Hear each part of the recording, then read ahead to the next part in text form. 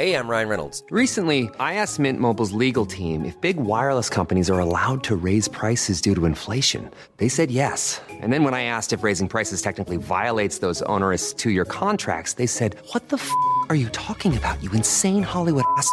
So to recap, we're cutting the price of Mint Unlimited from $30 a month to just $15 a month. Give it a try at mintmobile.com/switch. $45 up front for 3 months plus taxes and fees. Promo rate for new customers for limited time. Unlimited more than 40 gigabytes per month. Slows full terms at mintmobile.com. Millions of people have lost weight with personalized plans from Noom. Like Evan, who can't stand salads and still lost 50 pounds. Salads generally for most people are the easy button, right? For me, that wasn't an option. I never really was a salad guy. That's just not who I am. But Noom worked for me. Get your personalized plan today at Noom.com. Real Noom user compensated to provide their story. In 4 weeks, the typical Noom user can expect to lose 1 to 2 pounds per week. Individual results may vary.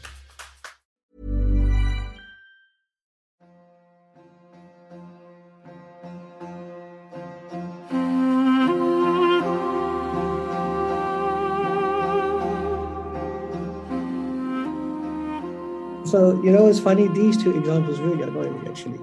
Because these are the two consistent examples I keep getting from Muslims.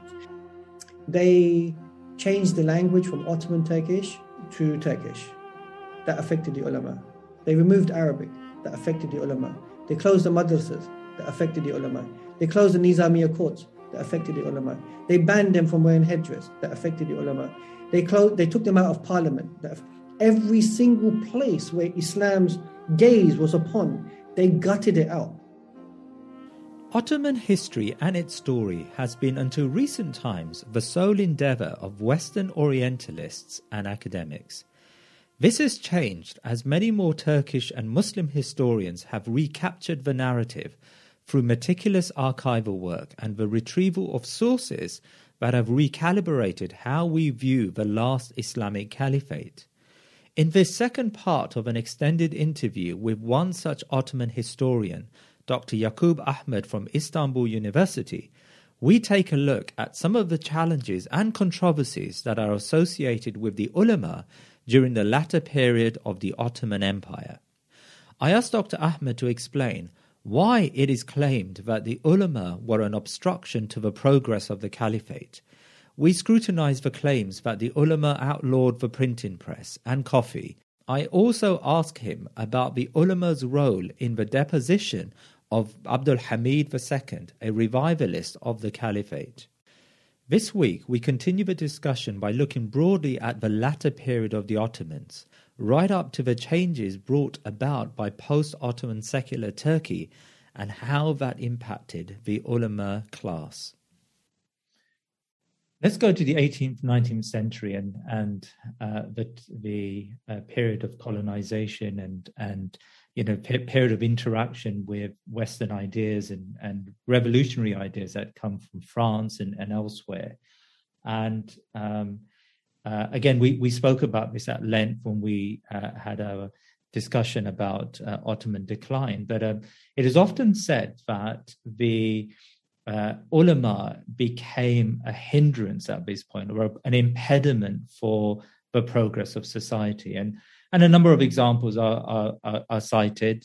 The ulama banned the printing press and disallowed the publication of material using this new form of modern printing technology. When coffee was imported or was used and consumed by Ottoman citizens, the ulama responded by banning it and likening it to alcohol, which it patently isn't.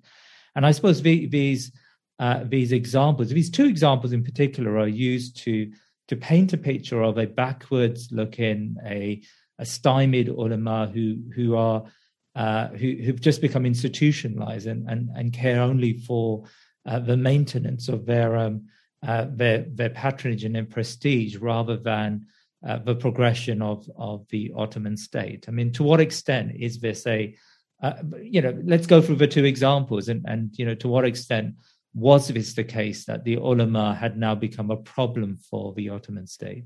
So, it's funny, these two examples really annoy me, actually, because these are the two consistent examples I keep getting from Muslims. Yes. And what's interesting is I always ask, just to understand the thought process behind the question, why is someone backwards because they don't drink coffee? What's coffee got to do with it? Well, I'm a tea drinker, so I completely agree with you, Ben. It's intriguing how we've internalized the idea that the banning of coffee in of itself is somehow a hindrance to progression, right? So the actual underlying factor here, both coffee and the printing press, is the notion of progress. It's the idea of progress. What does it mean to progress and to be progressive? The Ottoman ulama, by and large, yes, you say right now that coffee isn't like alcohol, but you've got to understand how. Let's look at alcohol first, and then we'll look at coffee. And let's look at intoxicants by and large. So throughout Islamic history, there were times where people were drinking things and they didn't realize they were it was alcohol even, because people are making alcohols from various things. So they'll go to a particular society and go, what is that? That's made from rice. Okay, fine. Drinking it, go, whoa, those people are losing their heads a little bit. Well, maybe that's alcohol. No, it's not alcohol. Alcohol is only made from dates. No, this is actually alcohol. How is it alcohol? Let's have a look. It's doing this. Oh, yes, that's actually alcohol. So what the point I'm making is when it comes to food substances, we're taken for granted today because we know, because we've come a long way. But when these food substances are initially being introduced within Muslim societies, there's a lot of backwards and forwards to and fro within society and within ulama trying to diagnose this reality of what is this substance and what is it doing. Coffee. The argument was that coffee would not intoxicate you, keep you sober, but at the same time, do things to your brain. So it's not that coffee was particularly seen as being alcohol per se. It was being seen within the framework of could it be similar to some form of intoxicant. That's an argument. And you know what? This is no different than in Britain. If you see the sources in Britain, the British clergy and the British state were trying to find ways of banning coffee, making the argument that this substance that people are drinking, it's keeping them awake all night. And this is worse than alcohol. And what's going on? So this is not a new phenomenon. Tobacco, for example. People keep asking the question, why did the ulama allow tobacco? Because they saw it as food substance. It came under the rules of fiqh. You chew it, it's food substance, you smoke it. It's only now, in the modern period, we start saying it's haram, or some ulama are making the case it's haram because it's poisonous and so forth, right? So you can see with food substances, there's always a backwards and forwards in regard to drawing opinion. Sometimes, in fairness, the reason why coffee was being banned was actually because people were gathering in coffee houses and trying to plot against the Sultan. And so there was a way of trying to find a legal edict that can say, the stopping of this. But there were many reasons why coffee in of itself, there was a continued backwards and forwards. So it's not that bizarre for me that an alim would have given a fatwa saying, actually, I'm not sure about this coffee stuff. And then later on, another alim saying, actually, no, coffee's fine. And then another alim going, no, actually, I'm not sure. Because it also comes down to the prerogative of what that individual thinks what the substance is. And it's the same with the ulama today. There are many ulama who make the argument that cigarettes is haram, and others who make the argument that cigarettes are fine. It's mubah or it's makruh or whatnot, right? It's ikhtilaf. So here, that's the issue of coffee per se. Was there ever a fatwa from the Shaykh al-Islam to outlaw coffee? Yeah, there would have been. I think so. I can't remember which sultan, but there was a Shaykh al-Islam. But this is once again important. The Shaykh al-Islam's opinion it's not binding just because he's Shaykh al-Islam. Uh-huh. His jurisdiction is that he's regulating or speaking to the state and on behalf of the state. But there could have been a host of ulama who were equally prominent in Ottoman society in regards to knowledge, who could write a fatwa countering that. Or they could be the ijma of a particular set of ulama who would, you can get 5, 6, 7, 8 fatwas countering that. So it was just his opinion in his capacity as Shaykh al-Islam, as the highest dignitary in the state. But nonetheless, as I told you before, it could still be challenged. And there are various things that ulama across the Ottoman domains challenged him. So the Shaykh al-Islam did give a particular opinion, but it was countered, and coffee was one of them. Where there wasn't a countering was, once again, issues probably specifically in relation to the Ottoman Sultanate itself. That's when it was, a little bit more independent. In regards to the printing press, this is really one that I need to maybe one day address and sit down and write something about this for Muslims in particular. So Bernard Lewis popularized in the 1960s the idea, when he envisaged his narrative of progress, that Muslims were behind because they were restricting the printed press. And actually what you see is that when the printed press came into the Ottoman world, and when Jews were coming from Spain, for example, into the Ottoman domains, that nobody had stopped them from printing. So the question is when it's taken from a French Orientalist at the time who says the Ottomans banned the printed press, and there's a fatwa to say it. I need to see that fatwa. I'm still looking for it. What possibly is that the Ottomans banned, what I'm assuming is they banned the printing of specific things in the printed press, which makes more sense to me. So they would have banned, for example, the printing of the Quran, or they would say you can use the printed press, but no religious books in Islam. And then it's been taken to assume that the printed press had been banned in the earlier period, because what you see is that non-Muslim societies were printing. So it's not a ban against the printed press. So what is it a ban against? It's not. What we afterwards see is that one of the things which is interesting, and I keep saying this to people, is that the Muslim world and Islamic civilization is the only civilization in that sense where you can argue where oral tradition and written tradition were being developed equally side by side. And the oral tradition in Islam is important. And a lot of Muslims today are relegating the importance of oral tradition in our tradition in that sense, right? And so when certain things wanted to be printed, the question would have been asked, why do you want to print this? What is the point of printing this? Because printing, one, is expensive. Getting the machinery for this. And two, because particular forms of writing culture, like writing the Quran, were in the hands of the Hattat. It's a particular culture that they were doing. Do we need printed Qurans?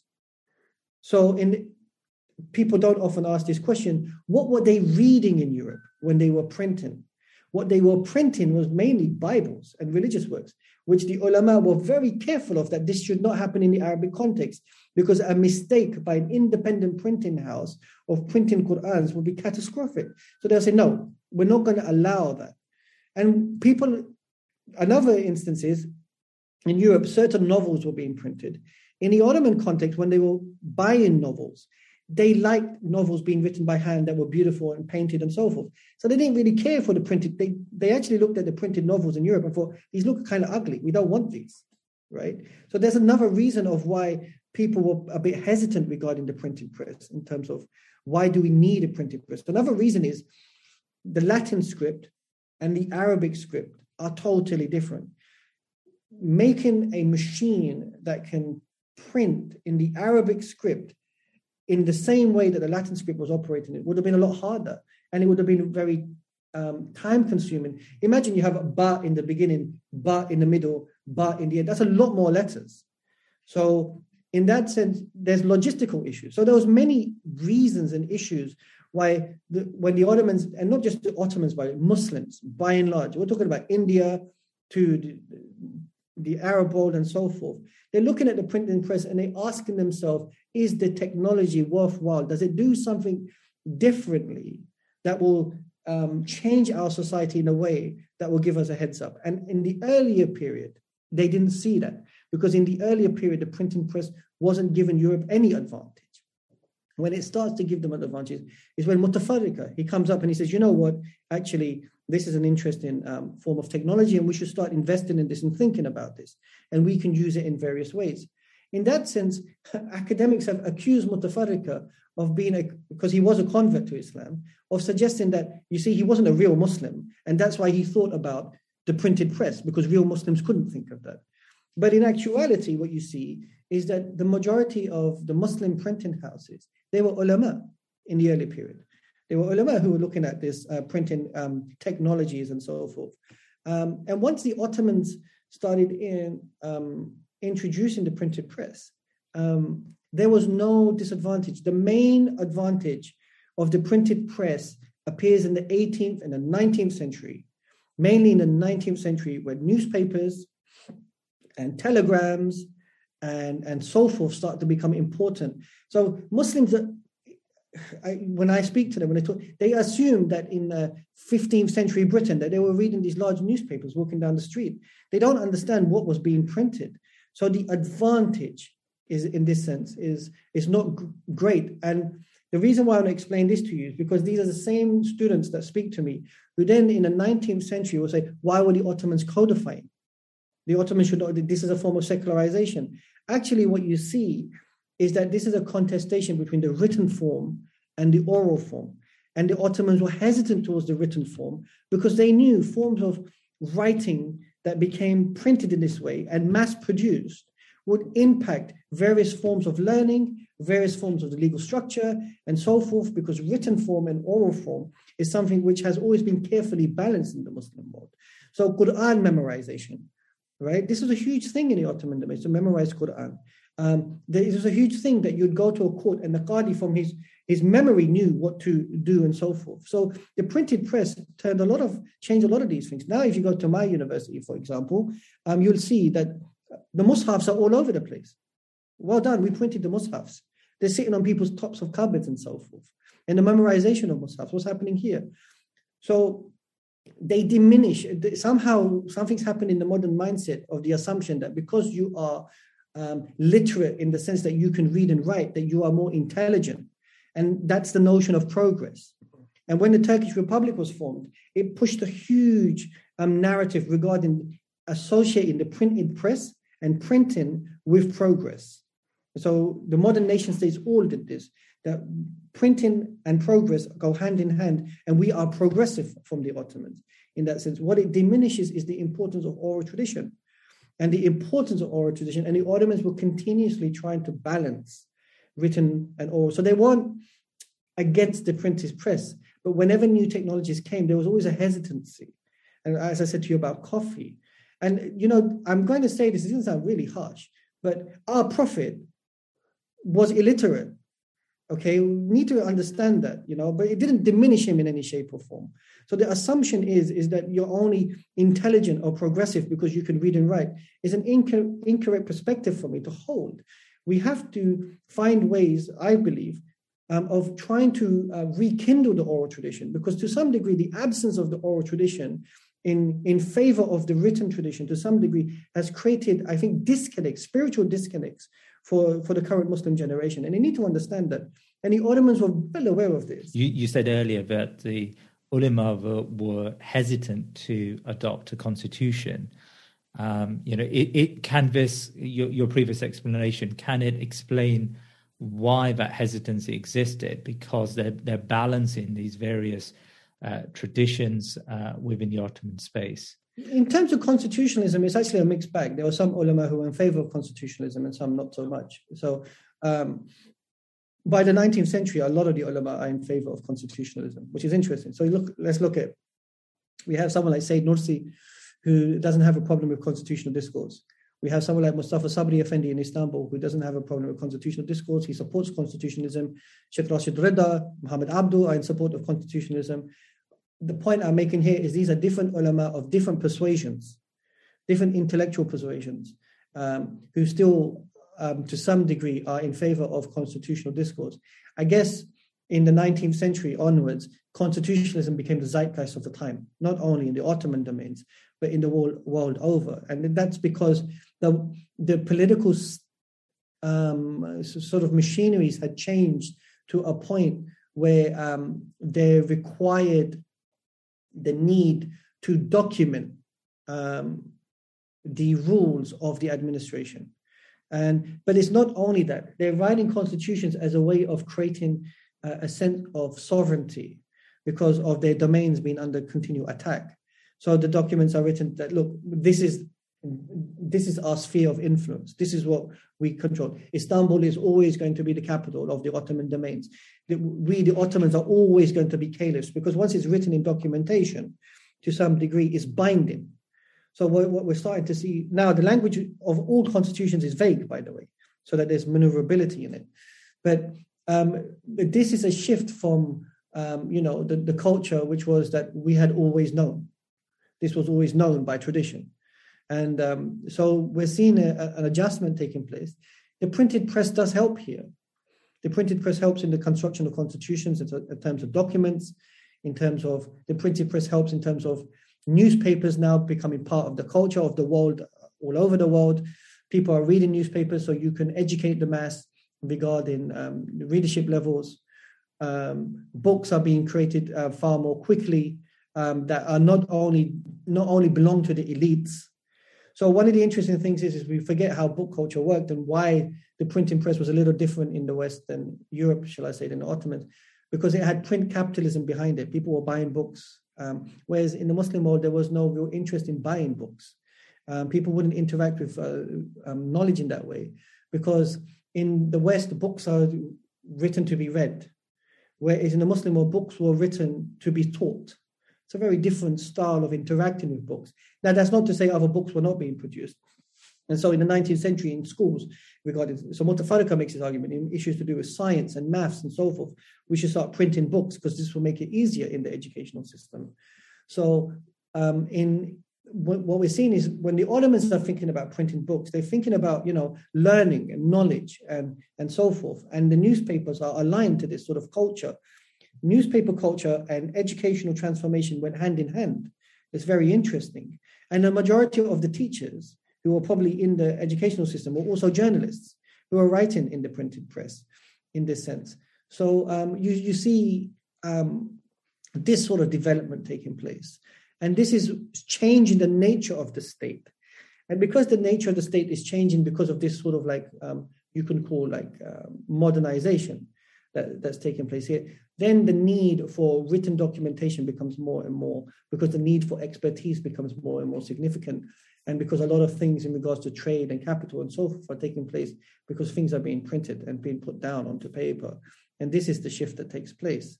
And it's not just that, these printed technologies then give the possibilities of ideological movements like the Wahhabis to be able to be visible for the first time, like the Salafis to be visible for the first time, like the Mahdist movement to be visible for the first time. Why were they not visible prior to this? Because actually, in actuality, the printing press gave them that agency, because now they can produce and promote ideas and create particular imaginations. Newspaper culture is then fascinating because that changes something, because that introduces a new form of what you could call intellectual learning. There's ulum ad-din, but now there's newspaper culture. And even the ulama are asking, how do we interact as Muslims with newspaper culture? We don't want to be people who tell gossip and so forth. And so they create journals, ulama journals and so forth. But you look at the case of Rashid Ridda, he actually wants to be a proper journalist. He wants to be a journalist like there's a fire in Cairo, and things like that. Whereas the ulama didn't feel this was necessary. They felt like to write, to publish was to only speak of Islam in that context. But they also get involved in this journalistic activity. And that's the change, I think. This imposition of the 19th century is what print technology does in the 19th century in particular. It creates the emergence of a new intelligentsia, an intelligentsia that can get access to information, an intelligentsia that can get access to information fast, an intelligentsia that can write newspapers and you speak in a different way. And the ulama had to then become privy to this and make adjustments. And so then the emergence of the new intelligentsia interacting with the ulama created a new alim.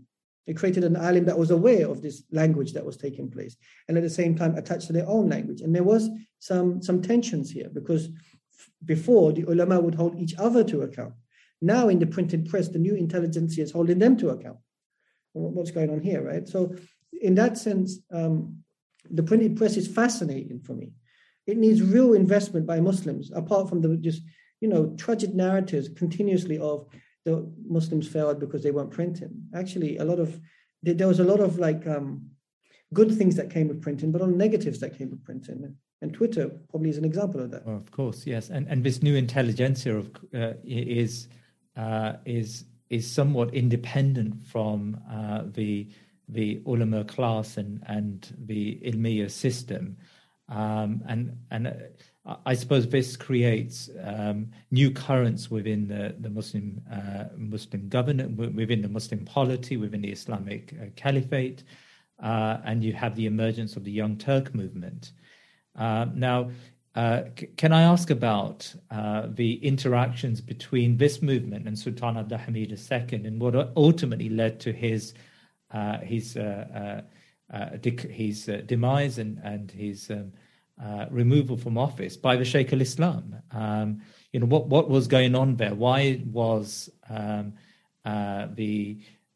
very popular caliph, as you said, that Muslims today even they see Sultan Abdulhamid II to be someone who reinvigorated the Ottoman Caliphate.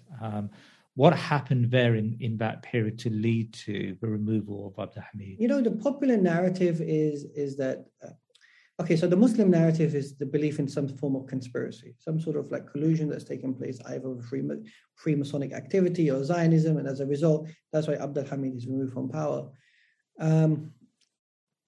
But that's not what the general historiography in Ottoman study shows. The general historiography of Ottoman study shows is that there was a sense of frustration of the Sultan being in power for 30 years, and a young, newer generation regarding and the military junta in particular were frustrated with this style of governance. And so, what was the problem with his style of governance? It was a patronage system. One, so in that sense, if you were not, Abdulhamid was very good to people who were loyal to him and served him well. Loyalty was important for Abdulhamid, but then what it did is it diminished the possibilities of meritocracy. In that sense, Abdulhamid had constructed a spy network as one of the ways of gathering intelligence around the Ottoman domains, as a way of knowing what was happening in the Ottoman domains. But as a result, the spy network created a sense of paranoia amongst the society of masses. And the spy network had to be funded in a particular way. So it became a job. So people wanted to be spies as a way of making money. So what I'm saying is everything has a positive and a negative. I mean, Abdulhamid may have had good intentions with this, but you can see the ramifications of these sort of things.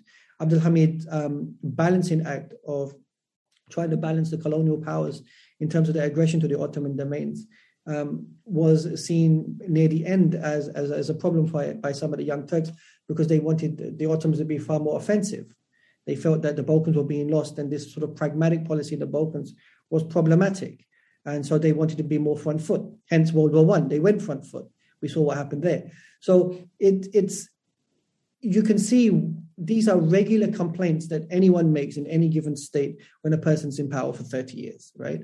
In the case of the ulama, it's even more interesting, because when you start to see their works, there is a distinction that I saw between the authority of the caliph in the person and the authority in the institution of the caliphate. They wanted to make a distinction. So I'll break it down. So some people felt that the caliph, people should adhere to a good charismatic caliph who's religious.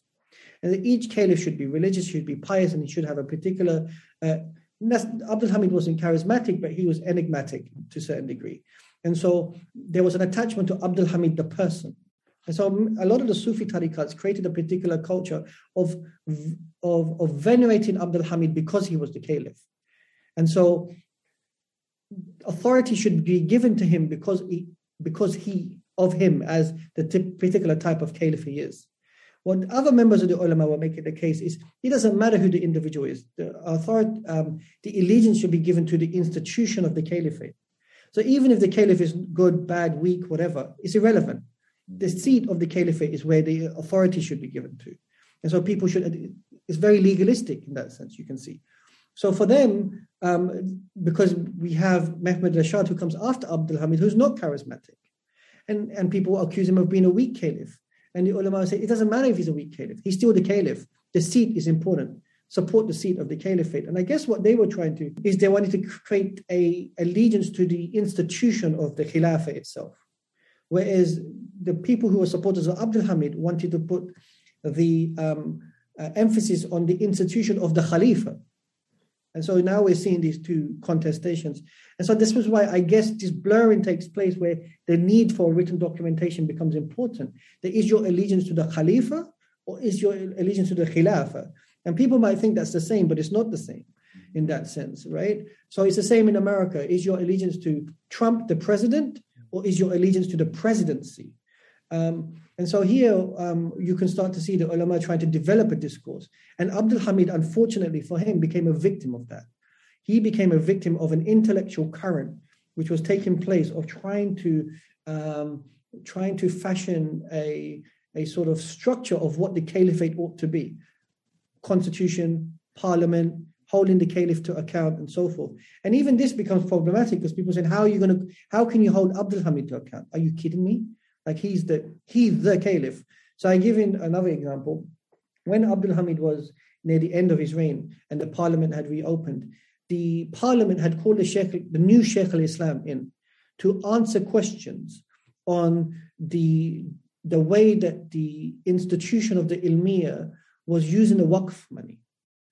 So they said, hey, you're making such and such money. Where's it going? And Abdul Hamid found that abhorrent. He goes, how dare they bring the Sheikh al-Islam into parliament in front of non-Muslims in this way and drill him. So you can see that there is a shift taking place in culture, whereas the parliamentarians are saying, we need to know where this money is going. Like, what are you doing with it? And everybody can be held to account. And you also can be held to account. And Abdul Hamid is aware that if the Sheikh al-Islam is being held to account, I'm also going to be held to account. And there's another culture that says culture, respect, ihtiram, and so forth. You don't speak to people like this is a Sheikh al-Islam, this is the caliph, what are you doing? So you can see even within the ulama corps, there is a contestation, an intellectual contestation, a generational contestation in regards to this. And that for me is really fascinating, to be honest with you. I loved reading about that and seeing that. When the fatwa was written about to remove Abdul Hamid from power, the younger generation of ulama had no fear. They didn't venerate him in the same way. They didn't, it wasn't concerned for. But the older ulama, when in parliament they were asked to stand up, they wouldn't stand up. They were nervous because of that. So you've seen there's a changing of culture as well. And I think throughout Ottoman history, you see this continual changing of what it means in regards to authority. And I think one of the things I've learned here regarding the ulama and authority is how do we understand authority? How do we understand obedience? How do we understand disobedience? How do you understand what is it that we give allegiance to? And for me, that's what I saw continuously in that period. In that answer, you talk about the rise of Wahhabism and Salafism in the Arabian Peninsula. How did the Ottoman ulama respond to these new trends, especially since these trends were deeply undermining of the coherency of the Ottoman state? I'm sure in Istanbul there's an agitation. There's an agitation simply because of the fact that there's an attempt to delegitimize the Caliphate of the Ottomans. But on the same degree, there is a tolerance towards it as well. Because as I mentioned before, of the plurality of ideas, it's not just that we see the rise of Wahhabism and then in the Najd area, or the rise of Salafism in Bilad al-Sham. We saw the rise of Mahdiism in Sudan. We see the rise of Naqshbandism in the Ottoman domain. So various ideas and peoples were able to fashion their voice. And the Ottomans, from what I understand, had always maintained a policy of management. It's an idea of management.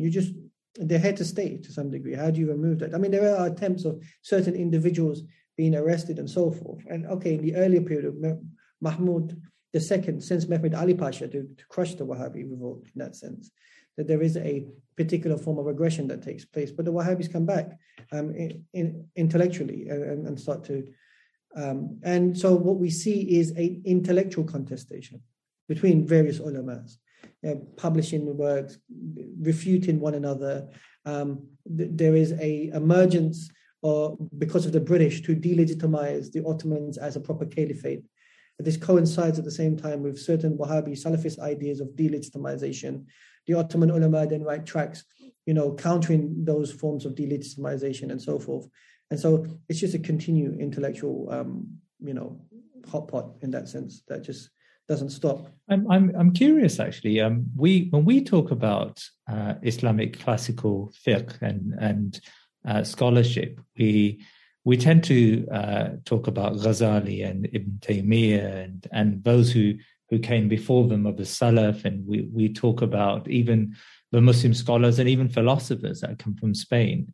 And often when, especially in today's era, when Islam is taught, it will be commonly taught from classical books, and these classical books usually come from the Abbasid and Umayyad era, or from in the case of India, from the Mughal era. But we don't see very much, at least in the general Muslim world, maybe not so in Turkey, but we don't see a reference and a veneration of Islamic scholarship that comes out of this Ottoman domain or this Ilmiya system. Why is that? I'm not sure that's the case. I think amongst ulama, if you speak to ulama, so I remember when I was in Damascus, I had friends who were ulama, and I speak to them, and they were reading works produced by ulama of the Ottoman period, especially late on. So Ibn Abidin in Damascus was very popular in terms of Hanafi period. Mustafa Sabri Effendi, a lot of people read Mustafa, and now Sabri Effendi's works are being translated. It's not like it wasn't, it's been translated in, Mawqif al-Aql was recently translated into Turkish. It's not that. What it indicates, I think, is our imagination of how we perceive the ulama. Many of us who have a perception of the ulama are not students of Ulum ad-Din, by the way. So what works are actually being read or not read, is we are regular students are not privy to that. But if you speak to people who are doing Ulum ad-Din, they are reading works. They read the Majalla, by the way. I remember in Syria, the Hanafi scholars were reading the Majalla. It was the Syrian scholars who initially told me, before my coming to Istanbul, that the Majalla was within the remit of the Hanafi law school, right? So it is being read in that sense. This is just my own personal opinion. I could be wrong, and I'm sure people will counter me on this. There is something going on in our current predicament where we need to see our ulama as certain celebrities or superstars, whether it's in the ones that exist right now or the ones that we draw from when we go into the past. And so, we look at Taymiyyah, Ghazali, we pick out specific individuals where there's large gaps in history amongst them, by the way. And we popularize their works, and we seem to assume that those are the only works that exist. But in reality, the ulama across the board have been continuously publishing and refashioning. So what I find, why is it that we go to the medieval period to try to draw our answers from? This is an interesting point. Why is it that we go to Ghazali? Why is it we go to Mawardi? Why is it we go to Baqillani, to Taymiyyah, in regards to looking at the formation of political structures or education or learning? What can Taymiyyah tell us about creating institutions such as the Ottoman madrasa system? What can Taymiyyah tell us about in the modern period in regards to the use of print technology? What can Taymiyyah tell us about the possibility of, the question was initially asked, the Sahaba would make judgment. It's unheard of today, someone coming to Tayyip Erdogan and saying, my son has been killed by the guy next door. The world has changed in that sense. And so you can see that in the late Ottoman period, the new structures that exist are very, very close to what we can comprehend today, at least, in terms of that governmental structure. So it's not just their books. And this is the other thing, that people are only interested in the works of the ulama, right? Well, what did the ulama do? And this is why I'm saying that Mustafa Sabri was a journalist. He's a parliamentarian. And I think that the other thing is we keep looking at the ulama as these pockets and these individuals. We don't look at them, as I say, as a meta institution, as a block, and the necessity of having ulama, just by and large, and their visibility is necessary within Muslim society, and the absence of the ulama within Muslim societies, within Muslim civilization, is to the detriment of Muslims, to the detriment of our civilization in that sense. And so I'm not sure what's going on here, because when I look at the ulama, I'm looking at the ulama as a whole. I'm saying the ulama, the word is in the plural, need to exist. Whereas people keep picking out individual alims and their works. And that's fine if that's what they want to study. But they're studying the works of the ulama, they're not studying the ulama. And that goes back to my question of history. the absence of history in the learning of Muslims. It's not there. That needs to change a little bit. Let's turn to contemporary times. I mean, the ulama, of course, in the era now of secular republics and secular states, it has a very diminished role in Muslim society. And here in Turkey, we see that there is still a thriving madrasa or a thriving ulama system, but it doesn't have the same level of impact for all the reasons that you mentioned earlier on and that we've detailed today.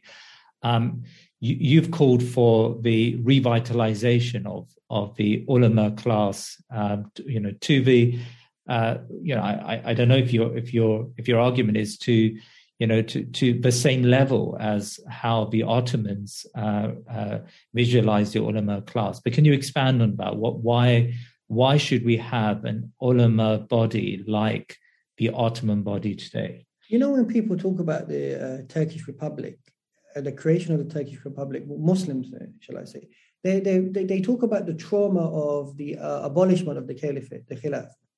What they don't look at in particular is the Turkish Republic actually went after the ulama as a meta-institution. Because to remove an institution like the caliphate, I'm not saying it's easy to do this, but it's easier to bring back an idea of the return of an institution in the minds of Muslims than it is to bring back a meta-institution such as the ulama. And what I mean by that is, okay, look, they changed the language from Ottoman Turkish to Turkish. That affected the ulama. They removed Arabic. That affected the ulama. They closed the madrasas. That affected the ulama. They closed the Nizamiya courts. That affected the ulama. They banned them from wearing headdress. That affected the ulama. They took them out of parliament. Every single place where Islam's gaze was upon, they gutted it out. Literally, it was an extreme form of gutting that's taking place. That didn't happen to the institution caliphate. All they did is they just closed that institution down. But they knew that that institution was dependent on the institution of the meta-institution of the ulama. That the ulama could revive the mindset, the mentality, the authority. How can you administer Sharia when there's nobody to administer Sharia? So, let's just say Turkey tomorrow says it's a caliphate. How do you administer the Sharia? You need practitioners of the Sharia. You need judges of the Sharia. You need educators of the Sharia. You need all of these things. This only comes from the ulama class in that sense. So the Turkish Republic was well aware what it was doing when it was gutting this out. It totally ripped it out in terms of Turkish society because it knew that the only way that it could fashion a new identity regarding the Turkish Republic was to do that. In the Arab provinces, they did something else. They used different forms of violence to manipulate, cajole, and control the ulama. Some will say not so successfully, some will say they were successful. This is why you could then see ulama throughout modern history in the Arab provinces trying to find pragmatic ways of surviving because they are well aware of what happens. In the Balkans, once again, the ulama were removed because of forms of communism in the way that happened in the Turkish Republic. So the absence of this meta-institution, it really impacts the manner in which the average person interacts with Islam. Their interaction with Islam is left to their own agency. The visibility of Islam is absent, so they are dependent on what they do themselves in that sense. Last week in Turkey, some Syrian members of the ulama came to Fatih Mosque. The place was packed to the rafters, absolutely packed, because people in Syria, as critical as they are of their ulama, still recognize that the agency of Islam still comes from them. That if people want to know of Islam, who can they turn to? And it's very hard in that sense. So not only do ulama write books, they're judges, they're scholars, they're imams, they do weddings, they do funerals. It's what I'm saying, that's how deeply entrenched they are. And the question is people will ask, can they come back? Why not? Why can they not come back? Islam as a tradition is still very vibrant. We as Muslims are still here. The ulama around the world are still here. Many Muslims are coming backwards and forwards. And in Turkey, people do study ulum ad-din. It just needs a particular... If people are telling me that they can imagine the return of a caliphate, then why is it unimaginable, the return of the ulama? Why is it unimaginable? Actually, that should be more imaginable in my eyes. And I think that any institution such as a Khilafah system is dependent on the existence of the ulama. What comes first, the ulama system or the caliphate? To be honest, I haven't even thought about that question. So I'll be reluctant to answer that right now because I don't know. I can go away and have cups of coffee and think about it. That isn't banned anymore and think about it. But the point is that, okay, let's look at the Sahaba. Yes, the Khulafa Rashidun. But the Sahaba were actually mujtahids. Okay, so what we're saying is this culture of ulum ad-din and the maintenance of Islam is necessary, not only from a political perspective or an intellectual perspective, but also on a spiritual perspective. The perspective of adab, of piety, of, I was in Fatih and I saw one of the Syrian ulama, and it's just intriguing to see the visibility. One of the things the Turkish Republic did, it's very fascinating. Uniforms matter, by the way. We forget this. Okay, what you wear matters. When you see a police officer, when you see a nurse, you see a uniform, you have a particular relationship with that form of identification. The ulama have a uniform. They wear it when they walk down the street, and it's a visibility of Islam, just the way the mosque is a visibility. It's a form of soft power. It matters because it maintains a particular adherence that Islam is around us, just like how I have calligraphy in my house. It's to remind me of Allah's existence in my house, right? And so that was taken away from them. So you can't see them. The minute they became invisible in this country, it's not that the ulama had disappeared in this country, they become invisible. And when they become invisible, it became harder for the masses to identify with Islam's presence on the day-to-day. It had to be sought. In Syria, I still remember when I was in Syria and in Egypt, when you see an alim walking down, it was intriguing, people's behavior in that sense. There was something there. The issue of ibadat. And so, the point I'm making is men were attacked before women. We talk about hijabs being attacked in the modern period, but actually it was the men who were attacked first. It was the ulama who were attacked first. They were not just in Turkey, but across the board, they were forced to take off their fezes, forced to take off their turbans as a way of removing that visibility. And that was exceptionally violent. And they've gone through a lot in that sense. And so I'm a little bit sympathetic now as a historian. I can take a step back in terms of, I guess we're asking so much from the ulama class, but we haven't come to terms with what is the ulama class as a younger, newer generation, and what does that mean to us? And for me, as an older Muslim, I'm showing my age a little bit, I recognize that the existence of this institution is necessary because it seeps into every aspect of Muslim life. It regulates our governance, it regulates our society, it creates a relationship between society and governance in adherence to Islam, it regulates law, it regulates piety, and it regulates forms of worship. That is very comprehensive. And that, I think, I would say that's necessary for every Muslim society. That's the case I make for Turkey, which is, it's not that Turkey is a special case, but I believe that that's necessary in every society, and that it should permit the plurality of thought, the plurality of ideas, and the plurality of legal tradition. And that's the Islamic tradition. And when we see that more and more, I think we're going to have a healthier Muslim world. So that's why I make that case. It's just a personal... Dr. Yakoob Ahmed, Jazakallah khair for your time today. It's been great. And what's next for you? Are you the last time we spoke, you were thinking about producing a book in written form. You were thinking to write about your experience of the ulama in the latter part of the Ottoman state. Are you planning to produce anything sometime soon? I'm working on certain things at the moment. I'm working on one article on the impact of the Ottoman constitution on Asiatic societies, because a lot of the narratives is Eurocentric, and I want to show that actually the Ottomans were Asiatic and African at the same time, and the Asiatic world was looking at the Ottomans. And obviously the book, but I'm a very slow writer. One of the things I've learned now is I just want to write in my own time. And as a result, because I don't produce much, there is an assumption that maybe I'm not a real historian. I admit this to anyone listening out there. I say this hand on heart. There are better Ottoman historians than me in Istanbul. I do not dispute that. And they are doing fantastic works. And many have written, like Ismail Kara, for example, has done wonderful works on the Ottoman ulema. Abdurrahman Achil is another one. Mehmet Ifshirli is another one. These are fantastic academics and the Mehmet Ifshali, for example, and Ismail Khara are giants in the field of Ulema studies regarding the Ottomans in that sense. Salim Argun is another one who works for the Diyanet, and they've done wonderful work. I am just very slow. I don't know, that I've become one of those slow writers. But inshallah, I've become more, motivated to write now. So hopefully within the next year or so, I will start publishing more that can be of benefit to the Ummah. I want to write, if there is support for this, I want to write a comprehensive primer on Ottoman history for Muslims. What I've noticed is that the majority of the primers that are not written by taking the Muslim audience into account, which is the type of questions they ask and what they ought to know. So this is something that's now in the pipeline because a lot of Muslims have been asking me. Because as I said to you before, Ottoman studies is a Western enterprise.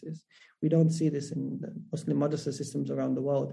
And yet there is an increase in interest now of 600 years of history. And so that's the plan, but it's an ambitious one. But I think it can be done. Just a little bit of push and a little bit of help. Inshallah ta'ala, may Allah subhanahu wa ta'ala help you and keep you strong. And you know, I think as you said, that you have these Ottoman historians, but in the English language, we certainly don't have Ottoman history from a Muslim perspective. And I think it will be really important to have that. And I think Western Ottoman academics, we do have Muslims who are Ottoman historians, by the way, very good ones. And so Western academics have often made the argument to me, who are colleagues of mine, why do you want to write one from a Muslim perspective? Like, what are you trying to Islamize the history? Which is not the intention here. What I'm saying is that their requirements, their needs are different from yours. This is, even we see in the case of Marshall Hodgson, who makes this case in his Venture for Islam, recognizing that, you know, there is a need. There are two different languages taking place here. And Muslims also need to be able to relate to Ottoman studies from their perspective. So this is not an attempt of Islamization, if that's what people are accusing me of. This is an attempt to try to make it relevant and relatable for Muslims, because they read history differently. And I think that they ought to have that. Have you read, you must have come across Tamim Ansari's book, Destiny Disrupted? Yeah. Which looks at Islamic history in general. And the Ottoman, bit of it is probably quite brief. And I suspect taken from largely Western sources. But I think that style of book it's very engaging. It reads like a story. So it's easy for the ordinary reader like myself to engage with the subject. But it's a good style of writing, I think. I think this is where Bernard Lewis was successful, actually. Yeah, he was. Bernard Lewis was a good historian, no doubt. Yeah. But where he was able to push his Orientalism was that he wrote well and people enjoyed what he was writing. Yes. He created stories, he created narratives. Yes. And they stuck. Barakallah, I think we should get together sometime. I would really like to come and see you. Yeah, if you come in all the way from where you're at, into the center, then so whenever you come into the center, give me a shout. I will do. Jazakallah khair, inshallah. I'll speak to you soon. Yeah? Just a final word. I have some great guests to announce over the coming weeks. To find out more, you can follow us on Twitter and Instagram at thinking_Muslim. Or you can follow me on Twitter at Jalalain. I would like to take this opportunity to extend my thanks to my team, without whom I could not have made this project work. Riaz Hassan, Musab Muhammad, Reem Walid, Adil Alam, Yusra Zainuddin, Ahmed Sirag, and Ahaz Atif. These brothers and sisters are very busy with their studies and work, but give up valuable time to help this project. May Allah subhanahu wa ta'ala reward them sincerely, and please keep them in your du'as.